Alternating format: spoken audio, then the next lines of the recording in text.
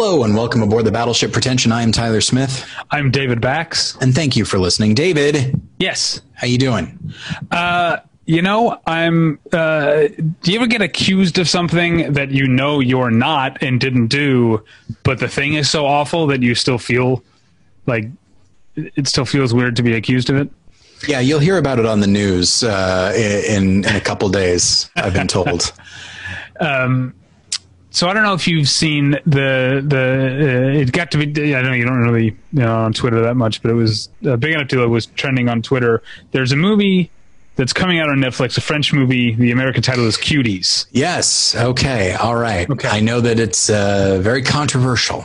Yeah, and I saw and reviewed the movie at Sundance in January. Yeah. And so, I mean, the movie is, I'm not alone, the movie is very favorably reviewed. Mm. But because it hasn't officially opened, there aren't that many reviews. So I have a positive review of the movie up on Rotten Tomatoes, and it has gotten me, not like a huge wave.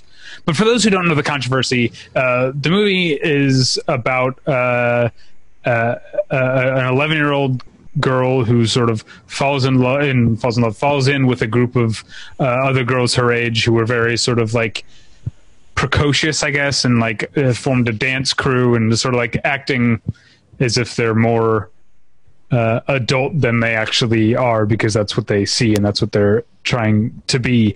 Again, the movie is very good. It's sometimes very darkly comic, is often intentionally very upsetting in its depiction of 11-year-old girls coming into contact with sort of sexual behavior and sexualized behavior, rather, right.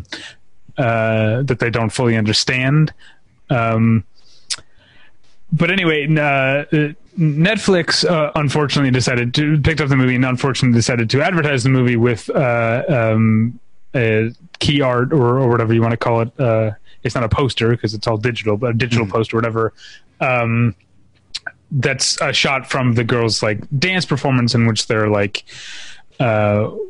wearing, they're scantily clad and whatever, and as opposed to a lot of people were very quick to point out hey, here's the French poster for this movie, which is just a bunch of 11-year-old girls running down the street. It's right. Not.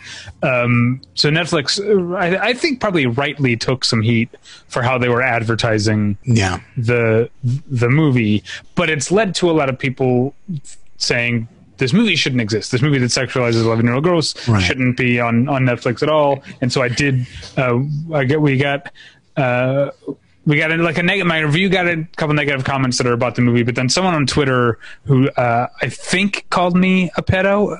I'm not sure, because this person. This is not anything against them. English is clearly not their first language, so I wasn't entirely sure if that's what they were saying. But it seemed like that's what they were saying. That was a dummy account for me, by the way. This is my chance to take you down and put in a puppet regime. But it kind of it opens up a very interesting question, which definitely could be an episode on its own, which is the idea of, if a movie appeals to pedophiles, is that the movie's fault if it's not trying to do that? The director, I forget her name, it's a very long name, clearly has some very strong ideas about this sort of behavior in her characters and other the sort of girls in society that they represent. That she did not make the movie to titillate anyone. That's clear if you watch the movie, but it's also, if you're a pedophile, then you're probably that intent is probably not going to matter to you, and you are going to enjoy the movie in a way that it wasn't intended to be enjoyed. And should creators have that sort of thing in mind when they're making movies? I think they probably do have it in mind. I feel like you can't help but have it in mind. If you are aware of oh, well, this is the character's behavior, and if you have a stance on it that suggests it's a little bit negative, there will always be somebody that says, yes, but in portraying it, you're clearly endorsing it in a way, tacitly. And so, I remember, neither of us particularly care for the movie Fight Club, but and for me, for a long time when I was younger, one of the things that bothered me about it was its fan base, was people who think Tyler Durden is a role model. Exactly. Yeah. And in the end, now I do think that the film could have done a better job establishing Tyler Durden as a full-on like villain or somebody that should, so that's my opinion. But at the same time, like you can't, somebody misinterpreting a film, or at least only viewing it superficially, whatever it is, you can't really pin that on the film. I mean, unless of course you think the film didn't do a good enough job. But if you feel like the film did a perfectly fine job, then I feel like you can't hold it responsible for people who were already prone to finding the worst in something, or letting the film like nourish the worst in them. I don't think you can blame a filmmaker for that. If this were a film that attempted to be something and did it poorly, and in doing so actually did glorify something, I think that's different. But I haven't seen the film, but according to you, according to the likes of you, it actually does a very good job of and like according to Rotten Tomatoes, at least 82% or something of the critics, like the movie. And it's I'm not. It certainly could be a full episode. I'm not saying a full episode just about this specific thing, but just the idea of, to what extent does an artist have to keep in mind the way that their art might be misconstrued? Yeah, I mean, I think it never hurts to keep that in mind, but I don't think you should dictate. I don't think you should let that dictate the film that you're making or the art that you're making, because in the end you have to do what is right for you, the artist, what feels right for you. My wife and I had this conversation about a movie we saw years ago in which there was a racist character who was clearly like the butt of the joke, but in the theater we saw it with, there were like some teenage boys who were clearly laughing at the racist shit this guy was saying. Sure. And my wife was like, my wife and I were on different sides of like, to what extent the filmmaker should have that sort of thing in mind. But it reminds me of like, even going further back, why Dave Chappelle quit his show, is that he was making a show that he felt in many ways satirized racism, racist stereotypes. But as the story goes, he felt like a lot of the members of the show's crew maybe were enjoying it for in ways he didn't intend, and extrapolated that to mean a lot of the audiences may be enjoying it. Well, it's certainly the risk you run with satire. Like the more straight-faced you are about it, and sometimes the more ridiculous you are about it, you can never totally be sure what people are laughing at. I mean, if you were to go back and watch something like Blazing Saddles, now it's, to me, seems pretty and I think to Mel Brooks, it seems pretty clear that the stupid, ignorant townspeople are the ones that we're making fun of. But the N-word is used so flagrantly that you never know if somebody might use it as an opportunity to it's like, I'm going to quote this movie, and now I get to say this inappropriate thing. I remember Jim Norton, who's a comedian that I don't find particularly funny, but every once in a while he has a bit that I find funny, where he goes, I don't care if you're quoting some Richard Pryor bit. If you're a white guy, you're just trying to say the N-word in a way that makes people be like, oh, all right. He goes, if you want to do it, be brave, do what the rest of us do, and shout it out a car window. Which I thought, I think that's pretty funny. But I think maybe I'm misremembering because it was years ago. I feel like there was an Inside Amy Schumer sketch about like white girls picking like rap songs at karaoke to get away with saying the N-word. Yeah, it's, and that's, I do genuinely, I don't want to necessarily hold you and I up as like the paragon of this, but I definitely know like there was a moment when I was reviewing Free State of Jones, which is not a good movie. But there's a moment where the main character says, we're all N-words now. And I thought like, boy, the audacity of that. Yeah. And so it's like, I want to mention that line and that sentiment in my review, but I was kind of iffy about it because it's just like, now am I only incorporating that so that I can do that? And I did a lot of soul searching. I think I might have even asked you if that was if you were okay with that, or what your opinion was. So I do think that obviously any filmmaker should and likely is thinking about this stuff. And I have no doubt that the director of Cuties is genuinely trying to portray this so that she can not even satirize it or even condemn it, but at least explore it. And, so much. And that's the problem, is because Netflix probably did not put a lot of thought into the way it was marketing something, because it's not an artistic decision. Right. Then suddenly the film gets the blowback. And that is unfortunate, but that's when it comes right down to it. Like, there are some people that are going to condemn something sight unseen simply because of what they might have heard about it or their first instinct when they hear about it. There's also a little, maybe this is me casting aspersions a little bit. I'm reminded of, there's a Mr. Show sketch where Bob Odenkirk plays a congressman or senator. It was a character he played more than once. I can't remember the character's name. He had a southern accent. It was a funny name. I can't remember it.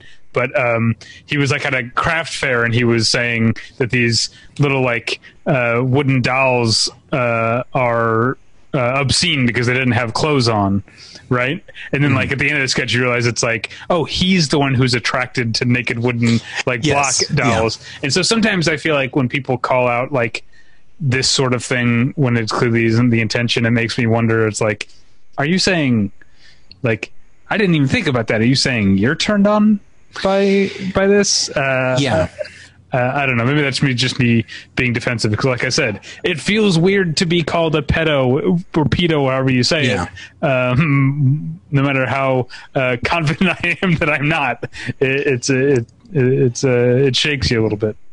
Yes, I'm sure it would. Obviously, I'm not. Otherwise, people would accuse me of it. So, right. Maybe where there's smoke, there's fire. Just putting that out there. But yeah, no, I'd say that's something that just, because even if that person is not responding to, even if they're not projecting, even if they're not responding to something inside themselves, they're doing something that is still frustrating, which is it goes back to, I remember we were talking about this with Wolf of Wall Street, and I think Mick LaSalle said it. That's like, okay, well, if you, not you, David, but you, whoever we're talking to, if you watched Cuties and you came away thinking oh no, this is actually a pretty measured depiction of this, but you're still angry because not everyone's gonna think that, it's like, okay, well, now you're thinking on other people's behalf, and there's enough of that already. We don't need you to do that. You're not the only smart one, as Mick LaSalle said. Yeah. All right. So, I'm sure our sponsor loves this. I want to tell you about tweakedaudio.com earbuds. Tweakedaudio.com is where you go for professional quality earbuds in a variety of stylish styles and colorful colors. They look great. They sound great. Tyler and I use them each and every day of our lives. And you know what? I have to, I don't know if you noticed, Tyler, after 2 years of dormancy, I brought back my seasonal playlist on the website. I did notice that, yes. Because going back to whenever we first started doing this, back in 2016, it was because even though you and I have different opinions on Barack Obama as a president, we both thought it was stupid that he put out playlists. Yes. And he continues to do this, and the end of every year, here's Barack Obama's favorite movies and TV shows, and it's like, I look at him and I'm like, yeah, I guess I like a lot of those movies, but it's who cares? I don't care what he likes. And so the joke 4 years ago when we first did this was you know what? You and I have every bit as much reason to put out our summer playlist as Barack Obama does. And so, again, loved his speech or the transcript of it that I read. Big fan of that. But in this way, I saw that our 44th president was back on his bullshit, so I decided to get back on mine and do another playlist. It's the kind of thing, and it happens you know what, this is on both sides, where someone, and it's fine, people watch movies, people listen to music, they like what they like, that's fine, but it just seems like such a calculation as a way of saying, like, you see, I am just like you. I listen to music. There are things that I favor over others. You see how relatable I am, and it doesn't matter if it's Ted Cruz quoting Princess Bride or Barack Obama releasing his summer playlist. It just seems so calculated. Yeah. Well, but I put together a playlist of summer hits, everything from brand new songs by Armani Caesar to classic favorites by Metallica on my list, and you can listen to it at battleshippretension.com or on Spotify, and you can do so with tweakedaudio.com earbuds. They sound great. They're available at a low price at tweakedaudio.com, but if you use the offer code pretension checkout, you get 1/3 off that low price and no shipping charges. So please go to tweakedaudio.com and use the offer code pretension. Worried about letting someone else pick out the perfect avocado for your perfect impress them on the third date guacamole?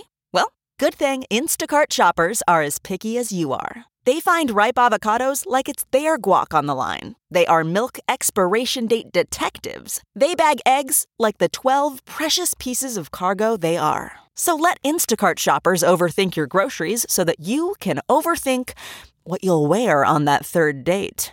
Download the Instacart app today to get free delivery on your first 3 orders, while supplies last. Minimum $10 per order. Additional terms apply.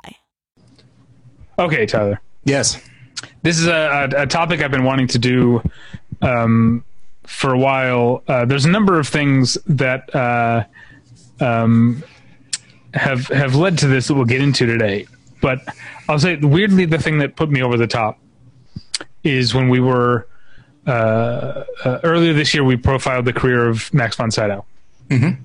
And when I was putting together my list of movies that I wanted to watch that he's in, normally when I've done this, when I've done put together research, a list of research for a profile episode, I have intentionally left off made for TV movies. Yeah. And I realized that my opinion had changed when I decided, yes, I'll watch Citizen X. It's a made for HBO movie with Max von Sydow. You know what? I'm going to include it on my list. And so it occurred to me that without my having to make the decision, my feeling about made for TV movies had changed. So I don't want anyone to be tuning in thinking this is going to be an episode in which we talk about our favorite made for TV movies of all time. Right. I did not prepare a list for that. Yeah. Maybe we could do that with a guest at some point. Cause I haven't seen many made for TV movies more than 10 years old or whatever, because I had this bias for so long.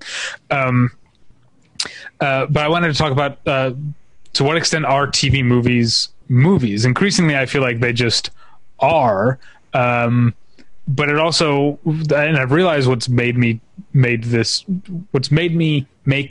change in my opinion is that so many movies that everyone is unquestionably considering movies are being released and watched in the way that TV movies are, for home viewing and watched at home, watched in chunks here and there.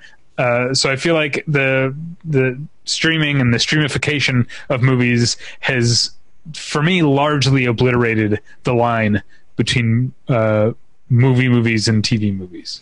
Well, I want to go back to, you used the word bias and mentioned that, you're not super familiar with made for TV movies older than a certain time, bias against them. I want to dissect that, because we are not here talking about, straight to video or anything like that. But there was a time in our lives when straight to video meant something. It meant that it was less than. Mm-hmm. And then I would say made for TV movie or TV in general was certainly above straight to video, but then obviously theatrical release, even if it was a limited one or a short run, that was the pinnacle. And I would say that for the most part, that wasn't our perception. That's how it was.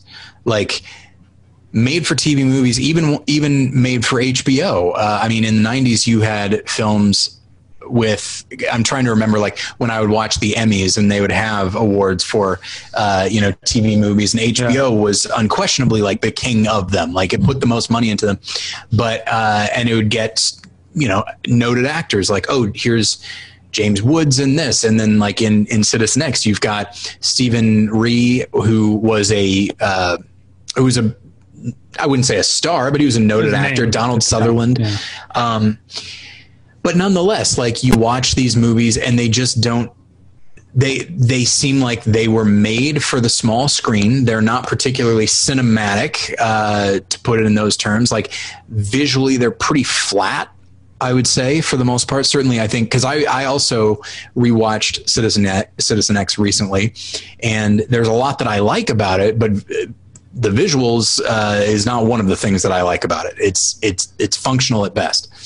And so I do think that like it's important for any listeners we have that are younger, maybe younger than 25 or something like that, to realize that there was a time when there was like a very clear separation between theater and TV and video, and a made-for-TV movie had a very specific vibe, which was it can be a fun event, but it's nowhere close on as far as scale or frankly quality.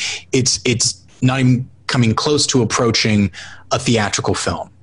And so I think there certainly was a time when it was synonymous with lower quality. Even if it was good, it was synonymous with lower quality. And so I think it's important to recognize that, and recognize that as time has gone on, straight to video doesn't mean what it used to. There was a little window when something like was straight to streaming, and it had a similar vibe. Like, well, if it could have held its own, if the studio had faith in it, they would have released it in theaters. But that's not the case anymore.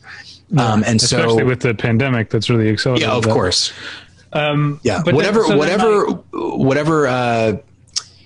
compartmentalization, whatever it is, whatever separated all of these things, not that there was much, but whatever was there is gone now. Like with stuff coming straight to streaming that was absolutely meant for a theatrical run. So my counter, I guess, to what you're saying there is that, and I think when you say quality, a lot of what you're talking about is like production value. Sure. Yeah. And stuff like that.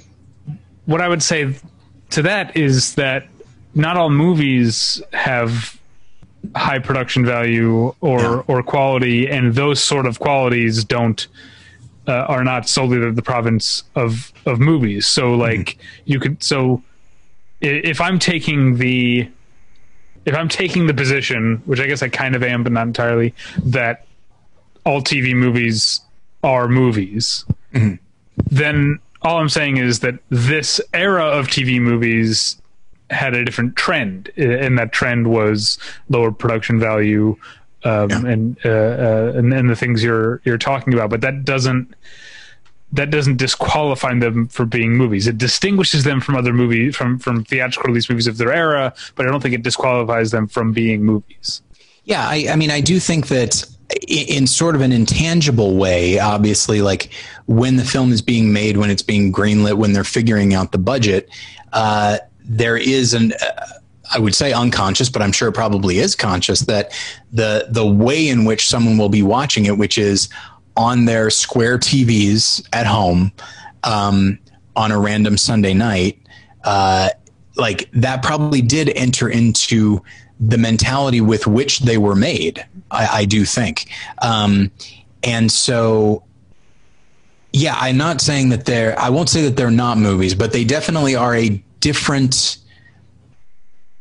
there is a distinction, and I feel like I'm shitting on them. I'm not trying to do that, but I'm trying to capture the way the industry itself probably approached them. Not that the industry even dictates what is and isn't a movie either, but I'm trying to figure out how they would view it.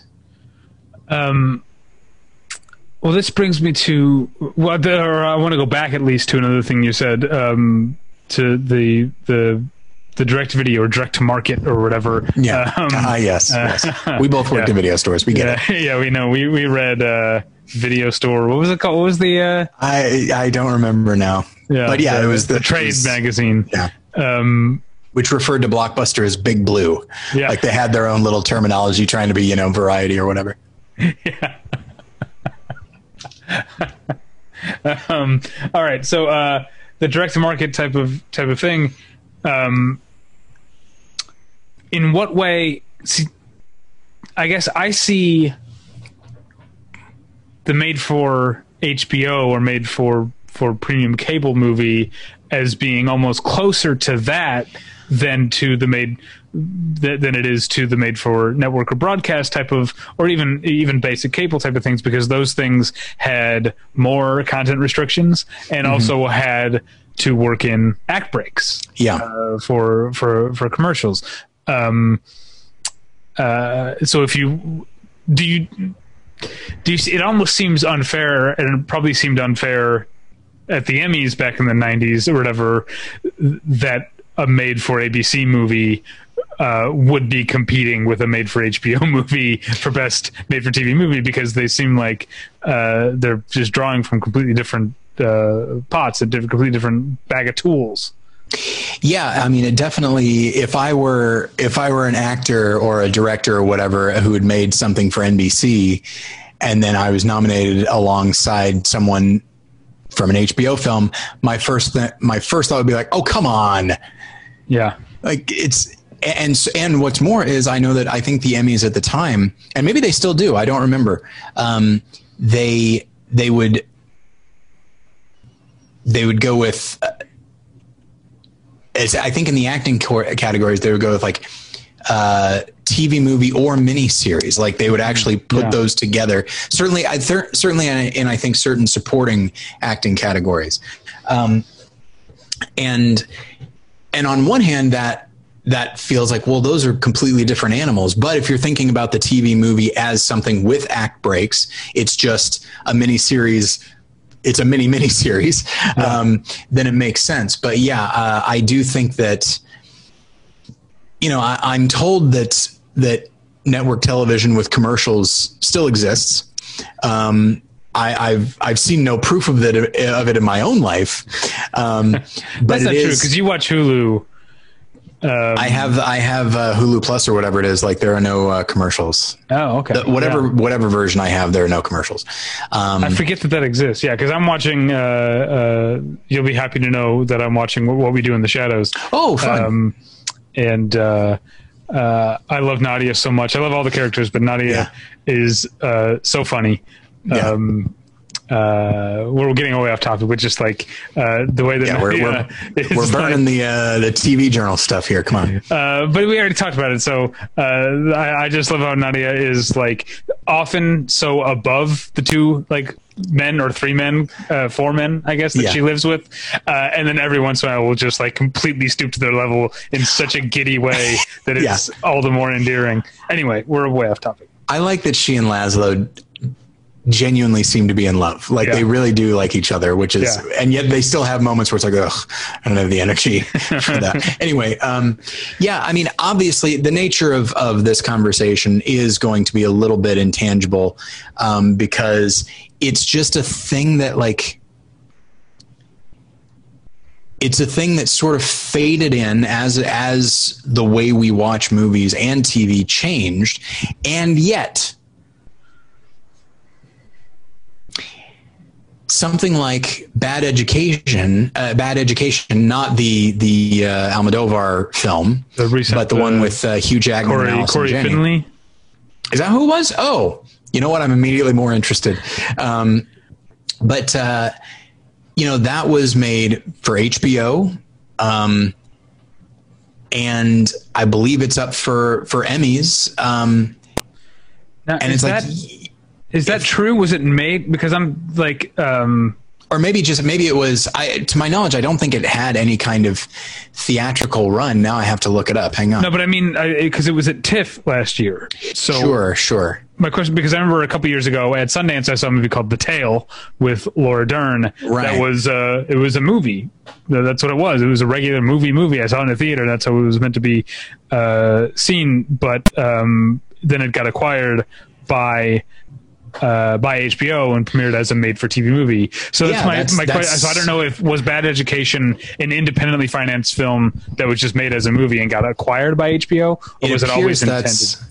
It appears that's what it was, because it did play at TIFF. Let's see. It made its world premiere on September 8th at TIFF and was broadcast on HBO. It doesn't say it was acquired by HBO, but let's see. Yeah, I mean, because it could have been a thing that HBO, sure, intentionally. Oh no. Okay. So here we go. Okay. So looking at Wikipedia, after TIFF, HBO acquired distribution rights to the film. So, what's interesting is, so here we have an example of a film that was made like any other film. Right. And probably could have been, if some other company had purchased it, it could have gotten a theatrical release, putting aside, COVID stuff. Although I think it came out before that. But like, it could have had a theatrical release, and who knows, could have been like nominated for Oscars and all that kind of thing. But HBO claimed it and released it, and now it's just seen as this other thing. And it's wrong of me to view it in a diminished way. Like, in my mind, it's like, oh well, if HBO bought it so that they could use it, so they could broadcast it, then maybe it's not the type of, maybe they understand that like this maybe would fit more with what we're doing than a theatrical run. And but I think it's the opposite. I think it's that HBO is trying to be more like a Netflix service. That's what HBO Max is. That's why HBO Max is not on Roku, because they want Netflix's terms, and Roku's saying, no, you're not Netflix. It's not TV. It's not Netflix. It's HBO. Yeah, and it's interesting. I feel like you mentioned bias, and I think that I myself, because of my age, I think I myself probably have a bias as well, if not a straight up prejudice against a movie that, even something like Roma, because of who made it and because it's like, yes, Netflix is putting it out and it is getting theatrical runs so that it qualify for the Oscars. Like, they're actively trying to avoid being seen as a straight to streaming service. They're like, no, we can, with Mudbound and The Irishman, like we can run with the big boys. Whereas HBO trying to be like Netflix, but only to a certain extent, because it's like, well, this movie Bad Education that we've acquired, it will only be available in this capacity, thus removing it from the not just from an award standpoint, but it will now not be talked about but I don't know the same way as other films. I don't know that increasingly, I don't know that part is true. I think that's what's getting me thinking about it. And that's why I've said that the Oscars and these awards bodies need to change with the times, because they're trying to force or steer the conversation. They're trying to say, like, they're trying to be prescriptive and saying, no, we decide what a movie is. And what I'm saying is, Oscars, no, you don't decide what a movie is. Sure. The public decides and the press decides what a movie is. And if you stick to your antiquated rules, it's only going to harm your standing. That's how I feel long term. Is that if not that, I guess Bad Education's a bad example, but Bird Box. Not a movie I didn't like, but like a movie that was huge on Netflix, and people think of it as a movie, but I don't think, not that I think it was going for Oscars, but I don't think it would have qualified for the Oscars, because I was at a festivals. I don't think it played theaters. I don't think it did. I saw it in the theater because I'm a very important member of the press. But so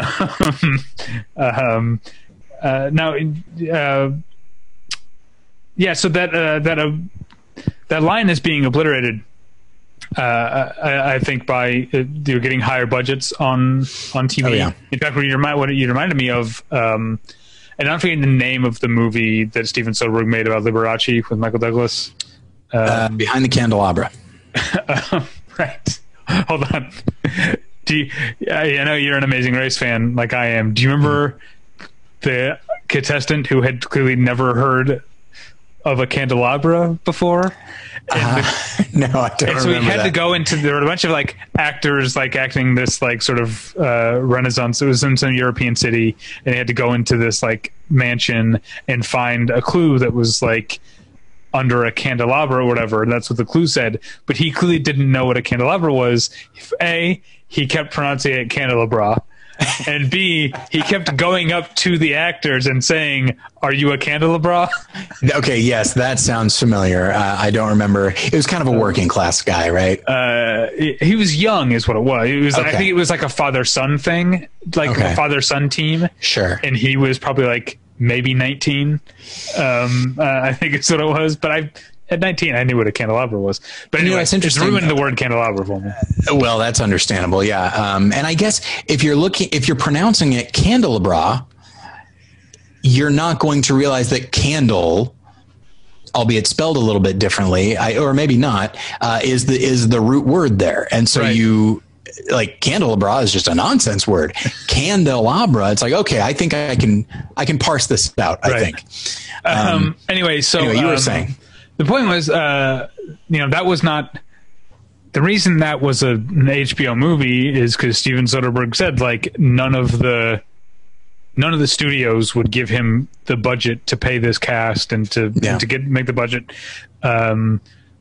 Because we talked about, I've talked about it endlessly on this podcast and others, the sort of disappearance of that like mid-budget sort of movie. You get a few of them at the end of the year, every year, but the idea of having big stars in a movie that isn't a tentpole movie, that's just like a movie aimed at adults, is kind of disappearing from the studio slates. And so HBO is the only one who would pay for the production value he wanted and for the cast he wanted, without trying to make it a franchise starter or something. That would have been fun. So that's what I'm saying is that like, I think this is why, and I feel like I'm, if you pardon me, maybe a bit ahead of you on this. Because I have shed some of these biases that you have. And I think these sort of things are what have would have led to that.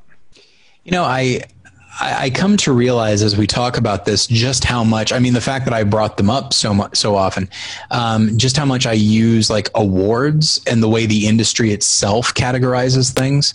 I think I use that as a marker because when talking about this, it only gets more unclear and intangible. And so I think I use stuff like that as like, okay, well, the industry views it this way, and so I guess I will as well. And so I think increasingly the idea of the Emmys, honoring like a performance in a made-for-TV movie or something like that, it almost feels like that category should almost go away.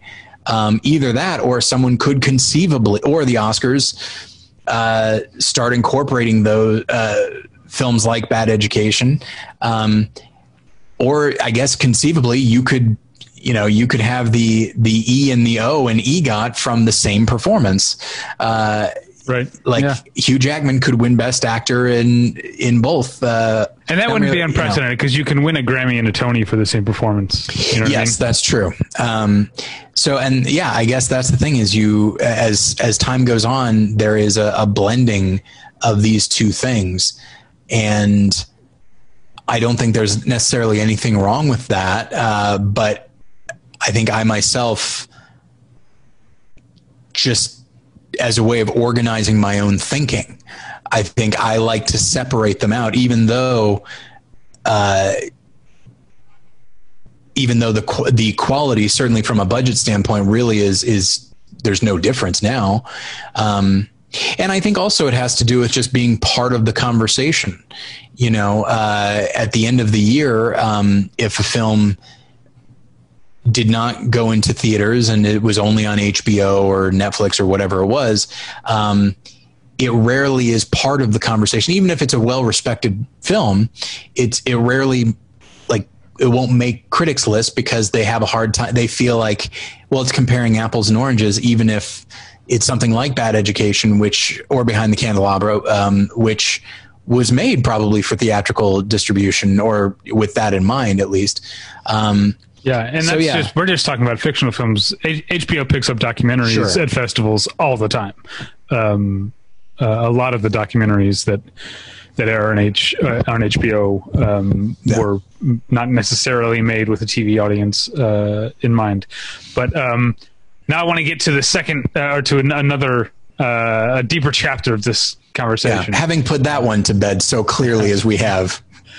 But so I think this starts with things like Olivier Assayas's Carlos, or Jane Campion's Top of the Lake. Mm-hmm. Things that, when they premiered to a wide audience, premiered as television miniseries. Yeah, but were shown like OJ Made in America. I was writing about that recently. Yeah, great example. But all three of those things played festivals as just very long movies. I think Top of the Lake's like 5 hours. Carlos is, I think, also about 5 hours. OJ's even longer. It's like 6 hours, right? Like, I think over 7. Wow. So are those movies? And then the next question is then, is any miniseries, especially one where all episodes are directed by the same person, like True Detective Season 1, or more recently, Little Fires Everywhere, directed by the late Lynn Shelton. On the one hand, I understand the initial argument of why that's not a movie is because it's divided into episodes. That's why I used the word chapter earlier. But it's divided into episodes. It's not a standalone thing like a movie. But then, where does that put things like Dr. Mabuse the Gambler or the Denis Boulogne, like old, like serialized, or two-part, or sometimes more, if you go back to like older silent films, like the Sherlock Holmes movie from 1916 that now is seen as like a 2-hour movie, but was really like 12 10-minute shorts. It's at what point do we decide the difference between a movie and a miniseries? Is a miniseries just a long movie, especially when all episodes are by the same director? Yeah, I mean, it's tough to say. I do think that that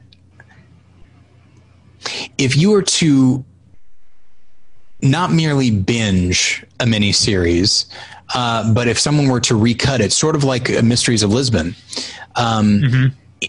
into something a little bit more, not even necessarily more digestible, like an okay length, like 2 hours, because obviously the movie of Mysteries of Lisbon is not that. But I think if you actively change a miniseries to like be not merely shorter, but just feel different, I feel like it could be a movie. But as it is, I do think that like something that, as they were creating it, even if it's one person creating it, they knew that like this will be the end of this chapter, and there will be time in between. There could conceivably be time between watching this chapter and the next. It could be months. It could be a week, as opposed to, an intermission where it's 10 minutes and then the next thing is going to start whether you want it to or not. I do think that like anything that changes the artistic considerations or the narrative considerations, I think differentiates it enough. And so if you recut it or reorganize it so that those are no longer in play, I think you can make the argument that it can become a movie. But I do think that there's the fact that it is segmented, and that the creator knows that as they're making it, because that will absolutely play into things. Like if it's something like, say, the first season of True Detective, or any season of True Detective, Did they all do that with just the one director thing? That's what I was trying to remember. I think they did, but I might be wrong. I know this for the first season did. Yeah. It's the only one I watched. But like, that is one long story, but each chapter ends in a very specific way. And who's to say that is that Cary Fukunaga? Mm-hmm. Yeah. So if Fukunaga had chosen to say, like, I'm making a 10-hour movie, and you're meant to watch it as a 10-hour movie, I guarantee you it would feel different. It wouldn't have the rises and falls. It wouldn't have not necessarily even a cliffhanger in the traditional sense, but it wouldn't have like the tease. You know, if it was going to be even the same amount of minutes, but it was meant to all be viewed in one sitting or as one piece, that would have an impact on how it was made. But as it is, because he knew that there would be a week gap in between, he had to make it differently. So I do think that there is a difference because it impacts the way something is made. I think I agree with you, but I also don't have a problem with being devil's advocate here. Not that, like, just like you can't use awards necessarily to define what is and isn't a movie. You can't use Letterboxd, but Letterboxd does often include miniseries as one entry. I had another point to make about, I guess, to illustrate how my thinking has changed, though. What year was that first True Detective? 2014, something like that? Around there, 13, 14, I think. If I had seen, and it probably did happen, but if I had seen at the end of 2014 critics putting True Detective on their best movies of the year list, I would have rolled my eyes or whatever. But if at the end of 2020 I see someone putting Little Fires Everywhere on their best movies of the year list, I mean, quality aside, you know, I thought it was fine. But I would be less annoyed by that now. I still don't think I'm at a place where I would do it. Right. But I would be less annoyed by that now than I would have been in 2014 or whatever. Well, and then critics, when Twin Peaks came out, there were critics that were putting that on their list of like movies, and that felt very wrong to me. That's wrong to me because, and that's where I see there still is a line in the sand for me, which is not only is that episodic, but that's a whole season of a show that already existed. You know, sure. If someone puts, I'm trying to think of like something else from this year. If someone puts Better Things season 4 on their best movies of the year list, that I will scoff at. Because as much as I think Better Things season 4 was great, I've talked about it a lot on this podcast and on the TV Journal and on the Patreon at patreon.com/Battleship Retention. That's not valid, because once something starts to have multiple seasons, to me that's a TV series. Obviously, there's no gray area anymore. And also, I wonder. So let's imagine that True Detective thing, where it was not a guarantee that there was going to be a second season. It was made as one standalone thing, albeit a season of television. And maybe I'm playing devil's advocate here a little bit. It seems to me that if a film critic is trying to incorporate something that is not a movie officially, as far as the way it's distributed and viewed and the way it was filmed, by like incorporating onto their list, it almost seems as if they're saying, like, this is too good to be considered TV. This is too good to be considered a miniseries. Like, this is a movie. Like, it almost feels like they're trying to legitimize it. It's like, well, it's already legitimate. It's just a different art form, albeit a narrative one and albeit a visual one, but it is a different art form. Like, there's nothing inherently better about movies, but in trying to, as you're making this argument, like, you can just say it's a wonderful example of what it is. You're not denigrating it by saying it's a miniseries. It's not a movie. Yeah, that and because I'm not a TV critic the way that I'm a film critic, but I used to have multiple podcasts about TV. I have long taken TV seriously as an art form, and that is something that used to bother me. Like there's as much as I love a lot of the stuff the guy's created and a lot of the stuff he says on Twitter, I will always look a little bit askance at David Simon because of the way that he so often talked about The Wire.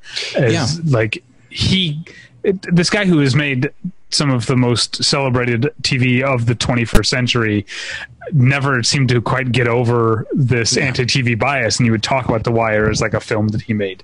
And that always did bother me. So I absolutely see that argument of saying something that putting something that's clearly TV on your film list is in a way disrespecting TV as an art form. But I also feel like I don't feel that as strongly as I did maybe 5 or 6 years ago, because I feel like the anti-TV bias, well, clearly you're still carrying the torch for it, but I feel like it's diminished so much in culture that I don't feel like it's not a hill I need to die on anymore.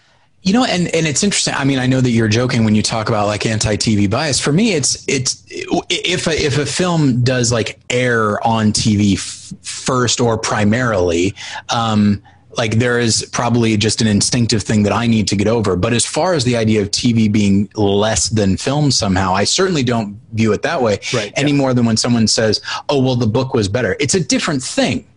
You know, like I've read LA Confidential. I've seen the movie. I've read a lot of books and seen the movie. And I like both. They're both really amazing, but they're so very, very different. And that's okay. Just because they're the same. And that's when it's the same story being done in different mediums. But just to say that like media is the plural of medium. Is it? I think so. In some cases, I know that like when you're talking about like media, I don't know. It's in the same way, like people versus persons.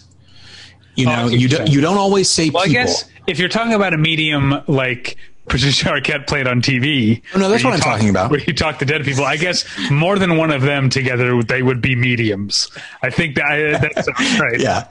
Or if it's like, you know, you got a new shipment of shirts in, no smalls, no larges. It's just a bunch of mediums. And ironically, this group over here predicted that would happen. Anyway, yeah.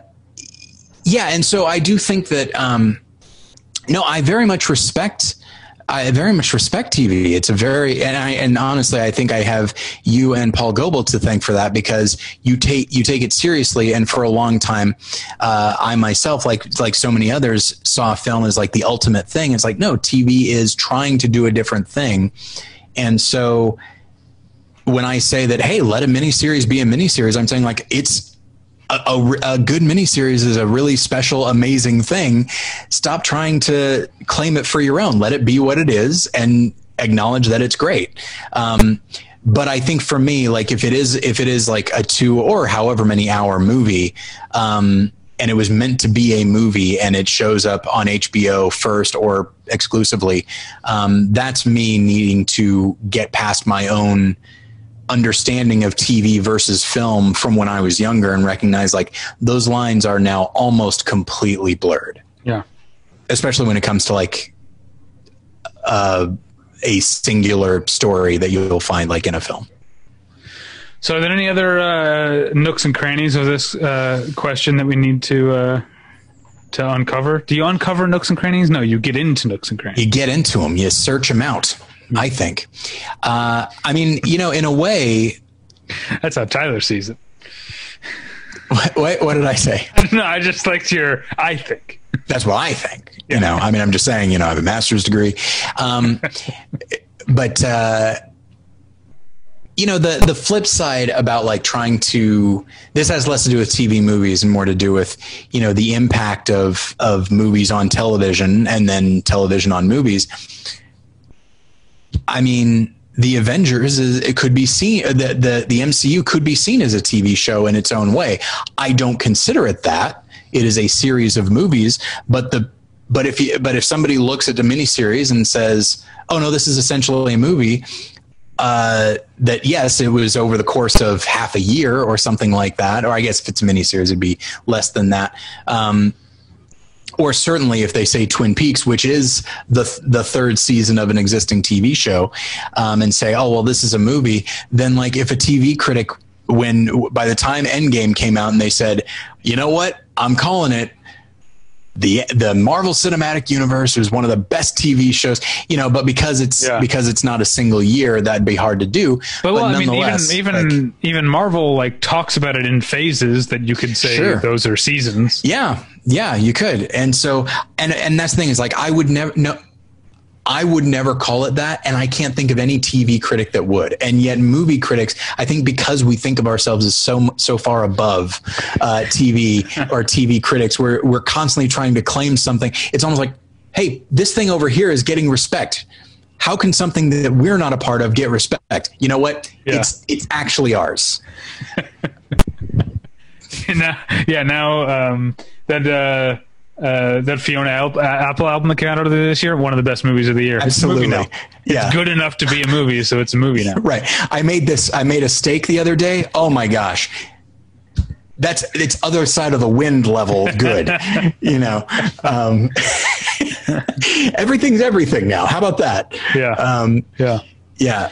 Speaking of cooking food, I going way back to our episode with Angie Hahn back in May, I think, maybe beginning of June. I came through on my promise to make my own tortillas. They turned out edible, so it's a start. But I made corn tortillas from. When I say from scratch, I don't mean that I ground corn kernels to make the flour. Like I bought the masa harina flour and made it with that. But I just thought I'd give the listeners a little update, a little check-in on my tortilla making. Along those lines, I don't know if I ever followed up with my experience with the air fryer that I bought. I know you certainly have off mic. Off mic, yes, but on mic, it is like one of the best purchases I've made in my entire life. I love it so much. It's so convenient, and man, it just it was. This is so silly to say, but like for me, it's a game changer. Like I'm so much more apt to make something at home now because not merely is it easy, but it also just it's different than an oven. It cooks things differently. And would you say the air fryer is a movie? I don't know if I'd go that far. It's about, as far as the hierarchy, I would say it's about miniseries level. Okay. Because I do keep coming back to it over and over again. All right. Well, this got silly. That's all right. We went in deep on this topic, but we also managed to talk about air fryers and Nadia, the best character on What We Do in the Shadows. I don't know. Is Guillermo your favorite? Or is Colin Robinson your favorite? Well, obviously, Colin Robinson. It's tough, though. I mean, I'm such a sucker for Matt Berry's whole thing. Yeah. And he is doing his thing, and I love it. But I think I like just the I like the performance, and I like the way he's written. But the concept of Colin Robinson, right down to the fact that people call him by his whole name, including Guillermo, by the way, is something that I really adore. And it's something that, like, so many other things are sort of natural progressions from the film, which that's perfectly fine. But Colin Robinson is like a completely new element and such a neat idea. And I like what they've done with him. And so I think it's probably him just from the novelty of it. Okay, well, that's just a taste of what you get on our monthly TV journal over at patreon.com/Battleship Retention. Anyway, that's enough. This episode has been very silly. You can find me at battleshipretention.com. Both of us, sorry, at battleshipretention.com, and find my... More you, though. That's actually true. You write way more reviews than anyone else. You posted two this... We're recording this a little bit early, but... you've got reviews of Words on Bathroom Walls and The Sin of Nora Moran. You've got another one that'll be up by the time Monday, I believe. My You Cannot Kill David Arquette review will be up. And this past week, again, it's a week ago, but as of recording this, the most recent reviews I posted were of Desert One, Random Acts of Violence, Tesla. Spree, you have one for Spree? Yeah. Oh, that's we're deep enough into the journal. I don't think anyone's gonna hear or even as into the episode. I don't think anyone's gonna hear, or I don't think the director's gonna hear this. But the director was not Spree was not happy with my negative review and commented on my Letterboxd posting. I think I think he was unhappy. This is the thing with Rotten Tomatoes is, you know what, Tyler, let's cut this out. I don't want to. Okay. I don't want to address this. So Tesla is probably not up at the time that you're. Tyler, that you're looking at it. By the time you're hearing this, my Tesla review is up. That's all at battleshippretension.com. You can email me at david@battleshippretension.com. Email Tyler at battleshippretension.com. You can follow me, Davey, on Twitter. You can follow me, David, on Twitter at DavyPretension. You can follow Tyler on Twitter at TylerPretension. Tyler, what else do you have to plug? As of right now, as of recording, nothing. But by the time this goes up, there might be a More Than One Lesson about words on bathroom walls. I'm not sure. Head on over to morethanonelesson.com and check it out. And as always, feel free to check out our Patreon as well. There's always a lot of good stuff over there. And it's a great way to support the show and get a lot more content. All right. And until next time, thank you for listening. We'll get you next time. Bye. Bye.